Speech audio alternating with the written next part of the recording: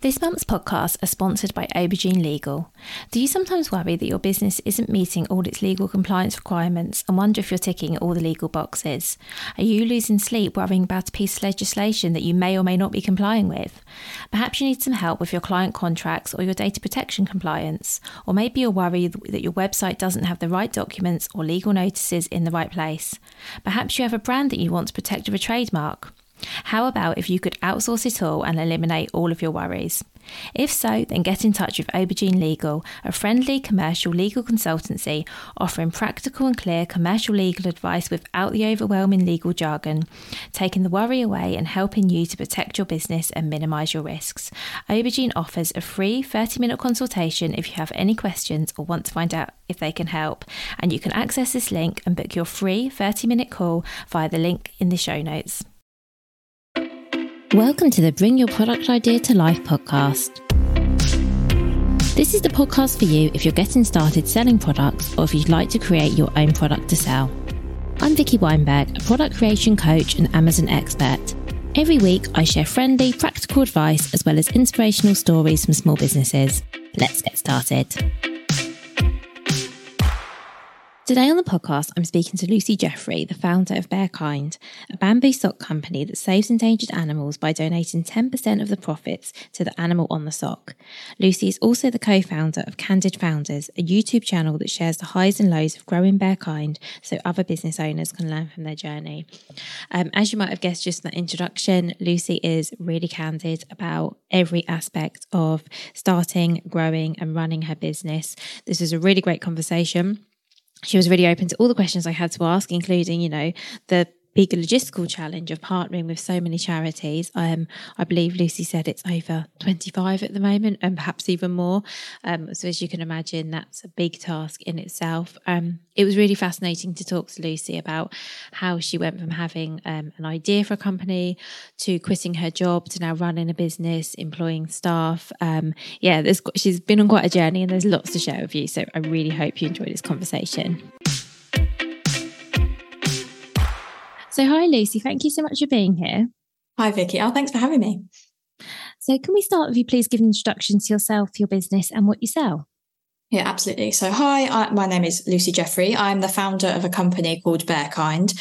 Started the brand 5 years ago, and we sell bamboo socks where 10% of the profits are donated to the animal on the sock. So the whole premise is you can wear these amazing, jazzy, cute animal socks, but know that you're doing some good as well. So we're partnered with nearly 30 animal conservation and rescue charities around the world now.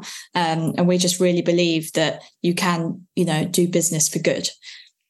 Oh, that's amazing. And I've got so many follow-on questions I want to ask you, Lucy. But before I go down any rabbit holes, I'm going to start right at the beginning and ask what inspired you to start Bearkind? So I used to work for a bank.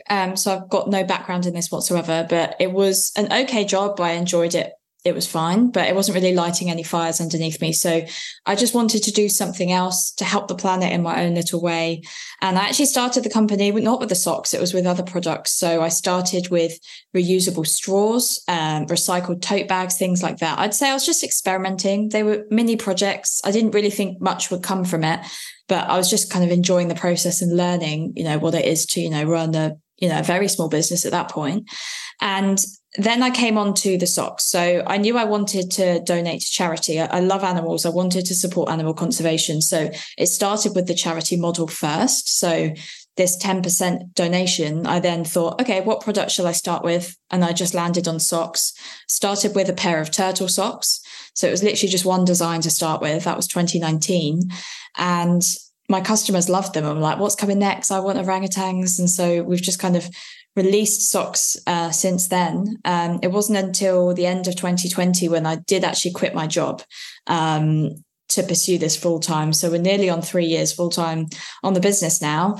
And yeah, we've got over 50 animals now. Like it just kind of happened. I now own a sock company, but it was never really the plan. I was just experimenting and went with the flow.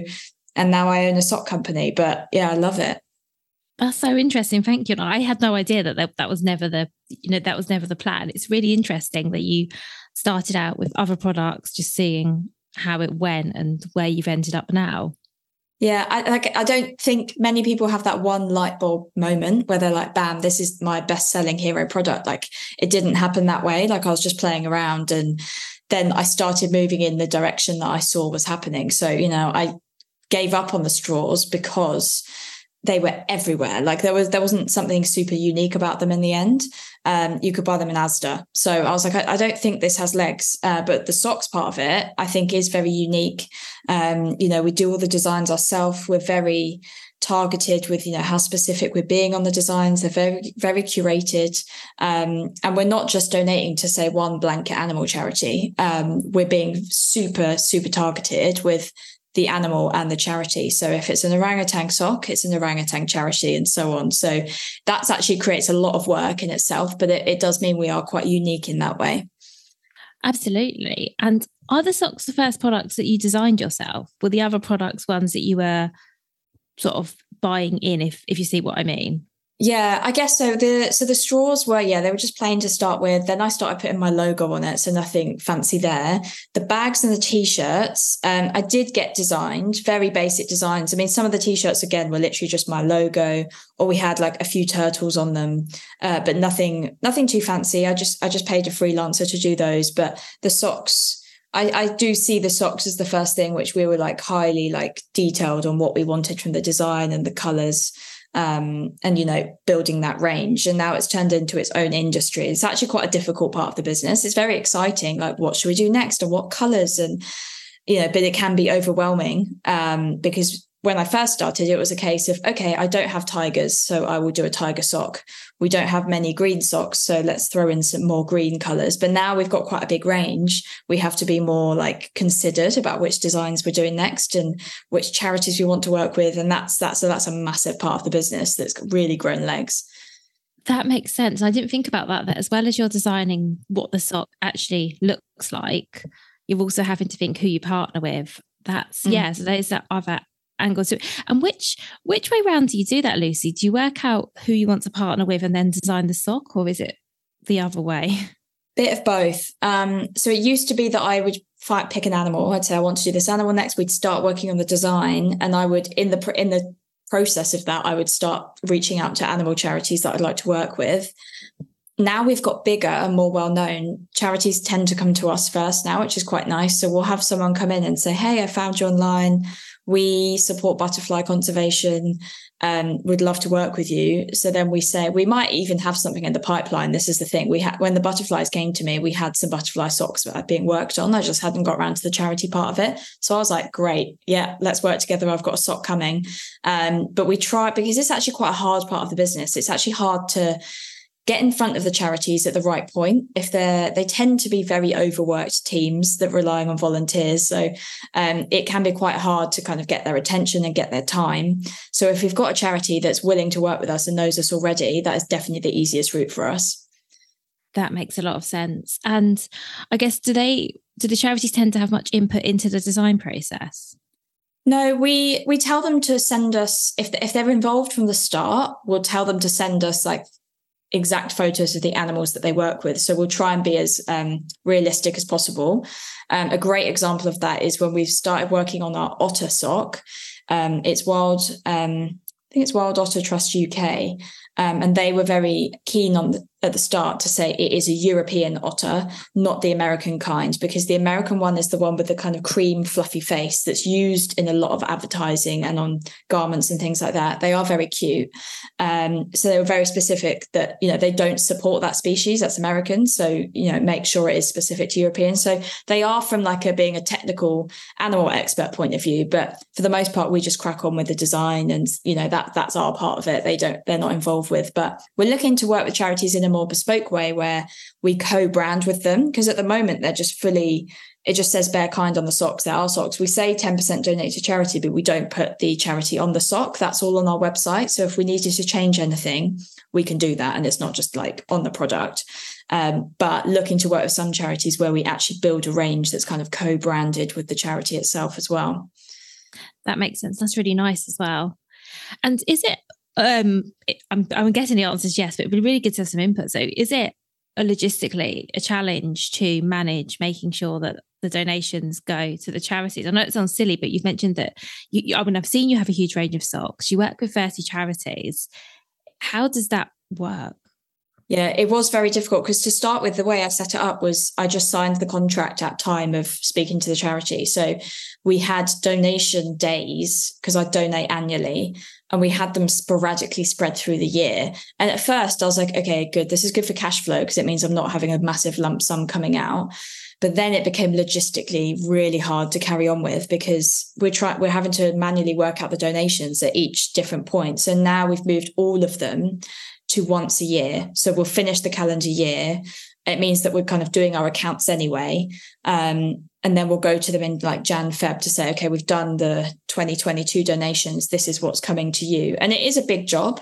My partner has recently joined me. He quit his job at the start of the year. He's been a massive help because he's a whiz on spreadsheets. So that part has been, because we do just have to rely on Excel and like pulling all the information that way. Yeah, that sounds really hard. I'm glad you've got someone who knows. Yeah, it's a nightmare. So let's go back to when you started creating your socks. What I'd love to know is, because your socks are obviously they're bamboo, they're really high quality. How did you go about getting the socks actually produced? Because I mean, a sock isn't something that you're buying and sticking a logo on. You know, it's something that I presume, I don't know what the terminology is, darned maybe, but they're certainly manufactured bespoke for you. How did you go about finding someone to work with? Because I know that with, you know, the values that your company has, I'm sure there was a lot of thought that went into finding the right facility as well. Yeah. So to start with, it was just a case of going to Google and having a look at what manufacturers I could find. They're not very upfront with anything like pricing, MOQs or anything like that. You do have to kind of get in touch with quite a few to start understanding how they work. So it's a lot of emailing. And I found a few good partners in Turkey. Turkey's a very popular place for sock manufacturing outside of China. And I wasn't at the time really sure if I wanted to manufacture in China, but I found a good partner in Turkey who we're still working with. And the reason I went with them is, yes, one, I could see their certificates, they're SEDEX audited, things like that. So there was transparent about that. They were very good in communication. Like I was, hearing back from them quite quickly. They were also willing to lower their MOQs for me. I kind of explained the situation, my vision for the company. They liked the animal donation thing, so lowered their MOQ, this minimum order quantity. So I didn't have to order thousands to start with. And I've now rewarded that because now we're ordering hundreds of thousands from them of pairs of socks. So it's kind of like we've been able to grow with them. What I would say though is we recently went to visit them in Turkey. So a few weeks ago, we went to visit them as well as other manufacturers because we're looking at kind of spreading the load a bit. Having more than one manufacturer, reducing our risk a bit. Going to see them was the best thing we ever did. It was so interesting. We learned so much. I think the relationship building is so important. And I think especially if you're looking for new manufacturers, just being there in person shows how serious you are. One of the factories we were at, they were working with massive brands. I probably can't share, but massive UK worldwide brands. And they were being manufactured whilst we were there. And I was like, oh, we're just like a tiny UK based sock brand. But they didn't seem to care. They were just happy that we were there speaking about business and placing orders. So I think it's going to visit them was definitely the best thing we did. We should have done it sooner. It is hard though, isn't it? And obviously when you started out, travel was not, ideal. And so no, we wouldn't have been able to. I quit my job in 2020, right? So travel wasn't, that was, it is what it is. But possibly should have gone last year. But I think we'll try, and now we know how important it is to visit it, we'll make sure that that's kind of part of the process to finding new manufacturers. And as you say, relationships are so important. And I like the fact that you're talking about, you explained to them about your vision, about how you will partner with the charities, and that clearly made a difference to them deciding to lower their MOQs for you. And I think that being open with people you want to work with, trying to build a relationship rather than it being purely transactional really does make a difference. Yeah, 100%. It's way easier to explain where you're coming from, I think, especially because their English is pretty good, but it is their second language. So I think it's so much easier to convey what you're trying to go for. So to give you a good example, we haven't had this yet, but we've had warnings that this can happen, specifically in China, that when you're trying to push on price to get price down, they will be like, okay, that's fine, lower the price, but they will then lower quality somewhere else in the supply chain without really like speaking to you about it. Whereas we're trying to explain to them that price, we obviously want a good price, but we don't want a price so low that it compromises the product. Whereas I think other companies are like, whatever, just the cheapest possible price. Because, you know, there are cheap socks out there. And I think they don't necessarily understand that as well. Whereas I feel like in person, it's so much easier to explain our values and say, look, we want a good price, but we don't want to compromise quality. We don't want you to give us a price that's so unsustainable for your business that you feel like you have to cut corners. And it's just things like that it's really hard to convey over email. It is, but it's so important, like you say, to have those conversations, because I've heard of similar things as well. And it really is hard as well when you're doing everything remotely and there may be shipping socks. I mean, I know that, you know, for lots of us, this is how we have to work, but it is hard when it's all email and you're getting things sent in the post and, you know, having to there's lots of back and forth, isn't there? There's nothing like being able to go and sit down with somebody. Yeah, absolutely. And that takes time. The back and forth is it's very time consuming. So you mentioned quitting your job earlier. Am I right in thinking that was right in the middle of the pandemic when you decided to do that? Yeah, it was the end of 2020. So we were just going into that Christmas lockdown that everyone hated, because we were told we could go home for Christmas and then they changed their mind. So, and I remember it very well because it was my birthday. So I had to have a lockdown birthday. And then I was like, you know what? I'm going to quit. And I literally did the next day. Like it'd probably been in the pipeline for a while. So it wasn't like a super rash decision, but it was literally that day. I was like, I don't want to go back to work. And so my partner was like, you know what, just roll the dice. Let's do this. And I quit the next day. And that was it. Oh, that's really brave. Well, I did. My partner was super supportive. He was like, roll the dice. Like he worked for the same bank, a bit higher up than me. So he was like, I've got a sustainable like income. So just, take the risk, go and do it. And now he's quit and joined me. So, we didn't think it would happen this fast. Like we kind of thought, oh, maybe one day that we could run the business together, but didn't think it would be 3 years later. I thought it'd be much further into the distance. That's amazing. And it's amazing that he was so supportive as well. And were you like in the back, you said you'd been thinking about possibly quitting your job and going in full time for a while. Were there sort of milestones you were looking for, or in your mind, were you like, oh, I need to be at this stage before I do that? Was there anything like that you were thinking around? No, I honestly cannot. I did not think about it too much. I'm quite an impulsive person. I'm also very follow my gut instinct. I guess it makes me quite a good entrepreneur because I'll just go kind of head first into something. And so far it's done well for me. But it was, I guess the path was, I actually shut the business down during the main parts of COVID. So like March onwards, because my mum was doing my shipping. So all the stock was at my parents' house. And I was like, you can't leave the house. So I'm going to just shut the website down.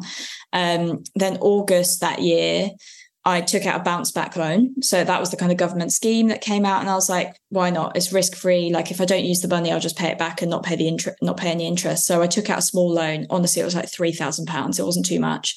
And I had quite a bit of stock. So actually the premise was, I was like, I just need to clear through the stock and then I'll decide what's going to happen. Maybe I'll just I honestly thought maybe I'll just close the business down. I don't know what I want to do with it. I put all that money, £3,000 onto Facebook ads. I was like, here we go. Let's just see what happens. And I sold out like by November. And I was like, that felt good. Maybe I'm onto something. So I just quit my job.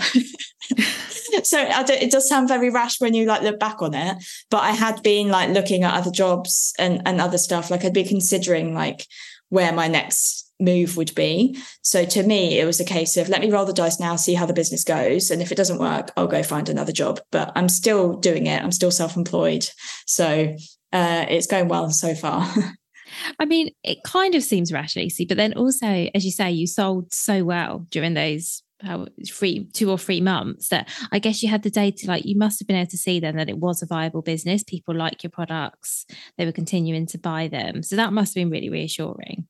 Yeah, absolutely. Like we definitely had the sales for it. Like looking back, so I actually know that October, which is when we first switched the ads on, we took £5,000. So not like crazy money, but enough for me to think like I've just sold £5,000 worth of products. Like there is something here. I think we did about the same in November. We definitely would have done more, but we sold out. And then to give context, last November, I think we did £150,000. So like that's the kind of difference in growth that we've done. And that's, we are very seasonal. So Christmas is like a huge time of year for us. But we've had some massive growth since that first October. And obviously you've grown in other ways as well, because your range has expanded a bit. I know you've got a team behind you now. Do you want to talk a little bit about that and about some of the ways in which you've grown in the last few years?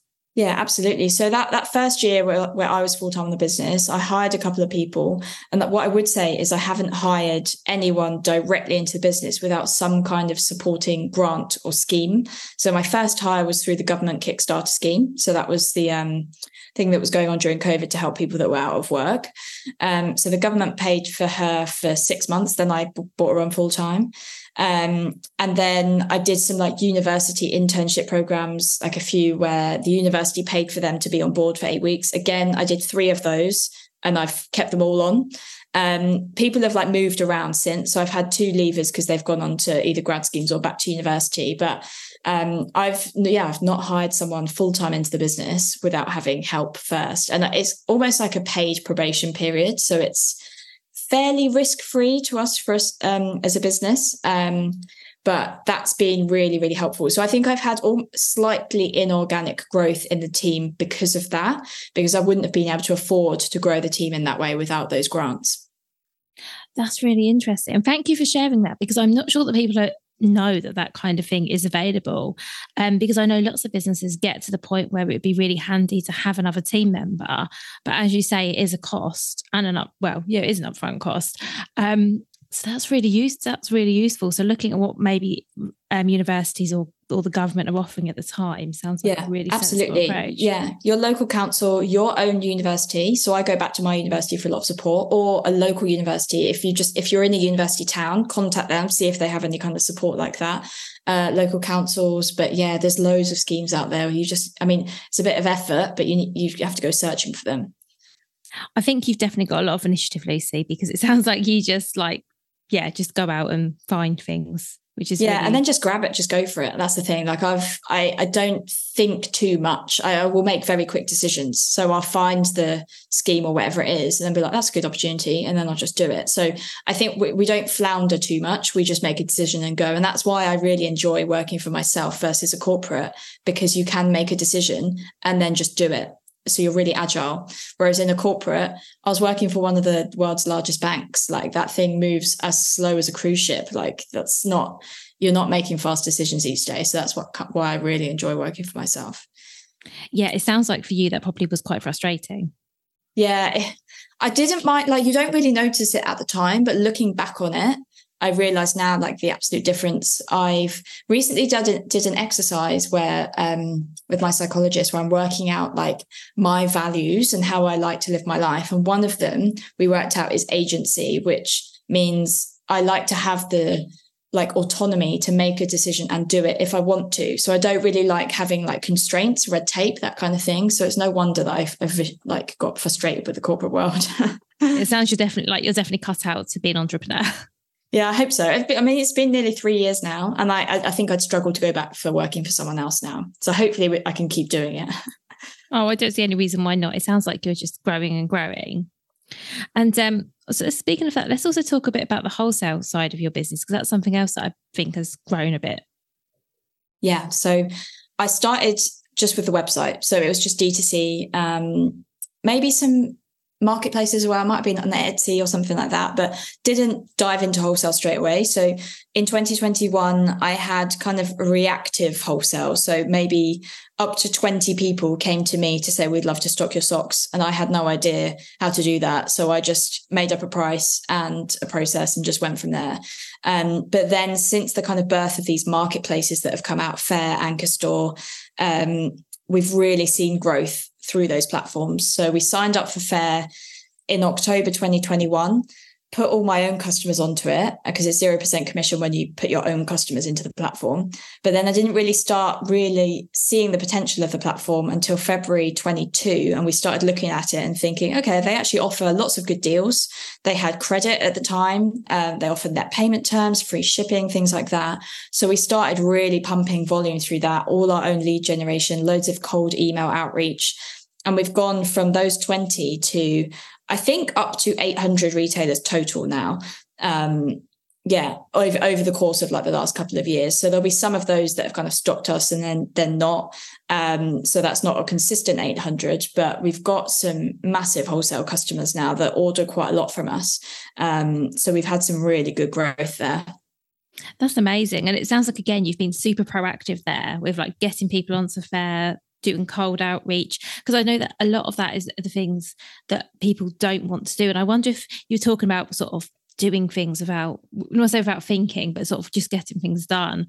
I think that sort of mentality really helps with things like cold outreach, because it's so easy to overthink it and think, well, this person, why would they want to stock me? This person won't want to hear from me. I think there's a lot to be said for just sending the email or picking up the phone. And yeah, you've obviously had massive success from doing that. Yeah, absolutely. I think it's very easy to get in your own head and think, oh, they might not be right for me. But honestly, like, we've ended up being stocked in so many random places that we wouldn't have thought of. A massive part of our wholesale customer base is podiatrists, so people that look after foot health. They like stocking Bamboo socks because they are really good for your feet. So that was kind of, one person came to me and said, I'm a podiatrist. Like, have you thought about stocking in more podiatrists? Here's a Facebook group and you can sell in the Facebook group. So I just started in there. And that's where a lot of our customers came from. So we've kind of gone down into that niche. So again, it's just being really open-minded. And yeah, it's usually yourself and your own mindset that's holding yourself back. Like, don't be scared of cold emailing. Just embrace the fact that a lot of the time you won't get any replies, but then sometimes you might just get an order. And that happens a lot. We'll just suddenly get an order. We've been emailing them over the past few months, maybe 10 emails total. We never hear anything back, and then suddenly they place an order. It's a bit of a random one that you're not getting much back from them until you get the sale. Yeah, that's really interesting. And I think it's good for people to hear as well, because I know that especially if you're doing sort of cold outreach, it can just feel really demoralizing to constantly be churning out emails and not get anything back. So I think that hopefully that'll be really, really, really reassuring for people. Yeah, definitely. It's, don't expect replies. This thing, you're speaking to business owners, they're really busy. They're not, for the most, I mean, I don't reply to cold emails unless I'm like super interested, and that's very rare. So, but just know that sometimes it's ticking over in someone's head. So you have to be persistent. Like, if you give up after one email, you won't get anywhere. So you have to be persistent with it, because you have to, you just want to be front of mind for them. And it might be that it gets to Christmas and they go, oh, that email from 5 months ago, okay, now I'm ready. So it's kind of a timing thing as well. They're not always going to be ready to stock you. That's really useful. I really think that's genuinely useful for people to hear. And you mentioned at the start, when people started contacting you for wholesale, you would just almost, make it up as you were going. Have your processes changed since then? I'm assuming they have, but yeah, we're much more professional now. I think it makes it easier for us, because obviously I was starting from scratch then, so I kind of had to sit down and work out what my price was and my margins and all of that, and then just go back to them on an email and say, hey, this is the price. But now we have packs and catalogs and things we send out, and it's all, the way that we've built it is we've completely systemized it, so we shouldn't have to think. So if someone comes to us and has a question, we should just have the answer there ready to send, and that's good, because it takes a bit of kind of the thinking out of it for you. But also it means if you're outsourcing it, if you've got a VA or someone in your team or anyone else that's doing it for you, it's been passed on to them and they know the answers already, and it's easy for them to be working on it without your help. Makes sense, because obviously as you grow and you get busy, you just need things to work as smoothly and as simply as possible. Yeah, absolutely. So I know, thank you, by the way, Lucy, for all that you shared with us today. I've only got a few more questions, but one thing I did want to mention is that I know that, as well as, giving up your time to talk to me here, you also share a lot about how you're running your business and the sort of the behind the scenes on your YouTube channel. So do you just want to mention that briefly? Because I do genuinely think that's something that will be interesting for people. Yeah, it's an interesting one. It comes off the back of the wholesale side of it as well, because it started off because we wanted to talk about Faire. So the wholesale platform, we were trying to make more sales, but our blocker to it was people didn't really know what Faire was or how to use it. So we started doing tutorials to say, this is how you sign up. This is how you get our socks. And this is why you get an offer and things like that. So we were trying to build trust through video. Then we realized that people were hitting our videos quite a lot because they were searching for Faire and finding us. So I was kind of like, I feel like we're onto something here. So we started doing more tutorials for the business side of it. So how to make more sales on Faire, how to use their email marketing tool and things like that. So we became a bit of we found our niche in that little corner of the internet, and it's grown from there. And now we've since released a podcast, but we do it on YouTube and more videos, just honestly anything to do with the business. We're oversharers, I'd say. So we share our monthly board pack. We share everything about our numbers and what profit we're aiming for. So we're just trying to be as transparent as possible of like, this is what it's actually like to run a business and grow one. And we say it as we're trying to grow our business from 6 figures to 7. So learn from us in the process. And it's been a really fun journey. I really enjoy it, actually. So yeah, definitely check it out. It's actually called Candid Founders. So we've kind of rebranded that side of the business to be Candid Founders, and it's all about founders being candid, funnily enough. And off the back of that, we've launched a wholesale course as well. So because we've learned so much of the process, we've actually now started teaching entrepreneurs how to wholesale. So that's through the YouTube channel as well. You can find loads of tips on there for free, or you can find the course at wholesaleautopilot.com. But yeah, I mean, definitely check out the YouTube, obviously, because it's free and there's so much stuff on there that you can learn from. Thank you so much, Lucy. So we'll put the link to the YouTube in the show notes, because I genuinely think it'll be useful. And as I said before we started recording, I really like what you're doing in terms of being really open about your business, how you're growing, what you're doing, decisions you'll make, all of that. I just think is invaluable to someone who's perhaps slightly, I don't want to say behind, but slightly earlier in their journey than you are, maybe, or maybe at the same stage, and just wants to see what someone else is doing, because not everyone is always up for sharing. Especially when it's not the positive side, because obviously we all do things and think, oh, we could have done that differently. But it's really good to, that you're so open about what you've learned, and as well as all the wins as well. Oh, thank you. Yeah, it's because I really want that from someone else. And it is you want to look at the person who's a step in front of you, because I feel like all the podcasts out there from the really big businesses and founders that have kind of done their multi-million exits, very inspiring, but it's not super relevant for me. And I can't necessarily learn too much from them. I actually want like practical advice and tips of what I could do right now for my business. And so, yeah, that's exactly why we've started it. And yeah, it's kind of warts and all as well. Like, we didn't hit our profit targets and things like that last year. So we kind of did a podcast on why we didn't, what went wrong type thing. And it's not because things went badly wrong. It's more because we've learned something and we've changed it for this year. So and people can learn from that too. That's really helpful. And what you said is so funny, because it really mirrors, that's the whole reason for me starting up this podcast, was that I too, so years ago, I had a product business. I'm not running that now, but I found that in the early days, every podcast I listened to was a founder who was so far along the line. Sometimes they'd actually sold their business on, they were that far ahead. And I was just like, I don't know how to bridge that gap. I need to hear from people who are like just a tiny bit ahead of me, not, so far that I can't, it's not even relatable.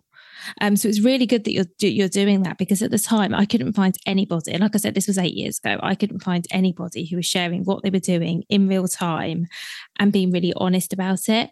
Because a lot of what I was seeing on social media at the time as well was people sharing the good bits, which is understandable, because of course we all want to share our highlights. But it's really nice now that people seem to be more open to share the things that perhaps aren't ideal, or the things they've learned from, and not just the best bits.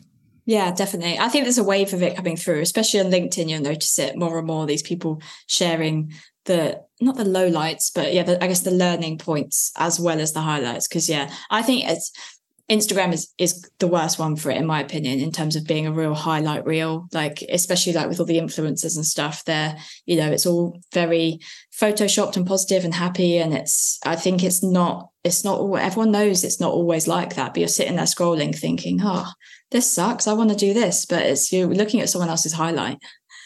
Yeah.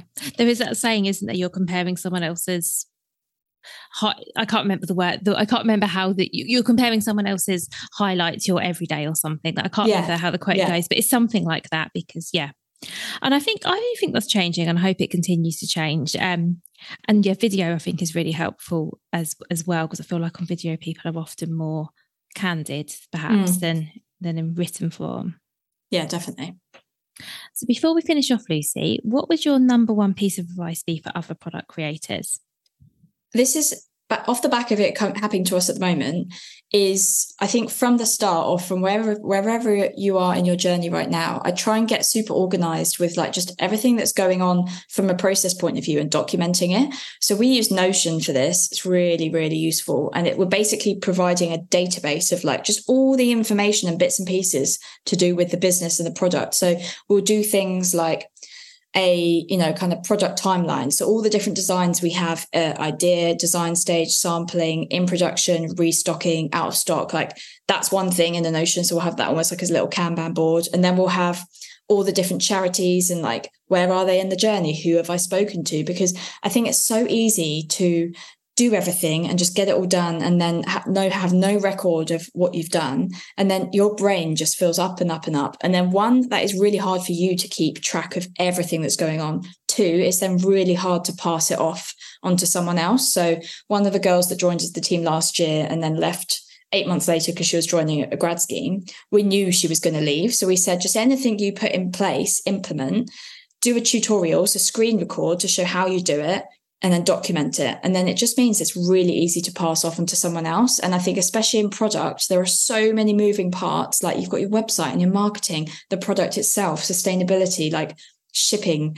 Do you use a fulfillment warehouse? Like all those moving parts, keep it all in one place, because it just makes it so much easier when you're onboarding someone new or you're making any changes. And it's easier to do it from the start rather than now when we're 5 years in and trying to kind of scrabble around and get everything into one place.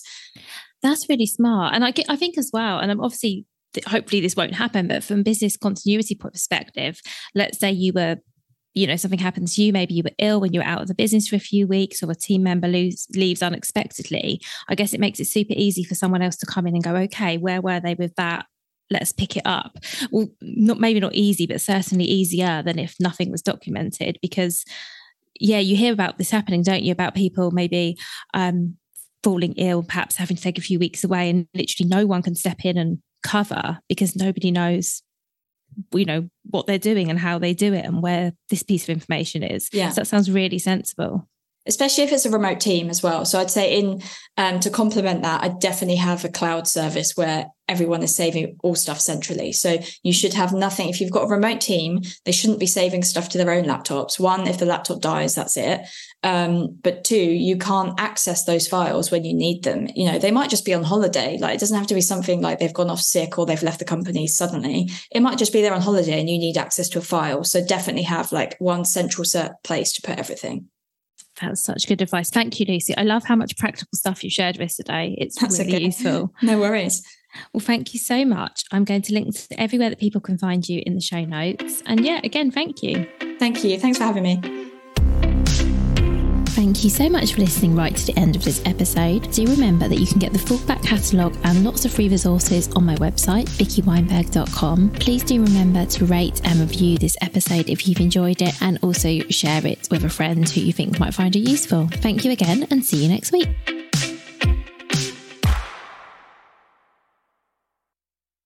If you've been inspired to start a podcast in 2024, I really recommend my podcast host, Captivate. Captivate were my top pick when I started podcasting 4 years ago because of how easy it was for a complete novice like me to get started. I've stuck with them for the last 4 years because Captivate is still really simple to use. They keep adding great new features like the ability to share ads like these, and they've just been really reliable.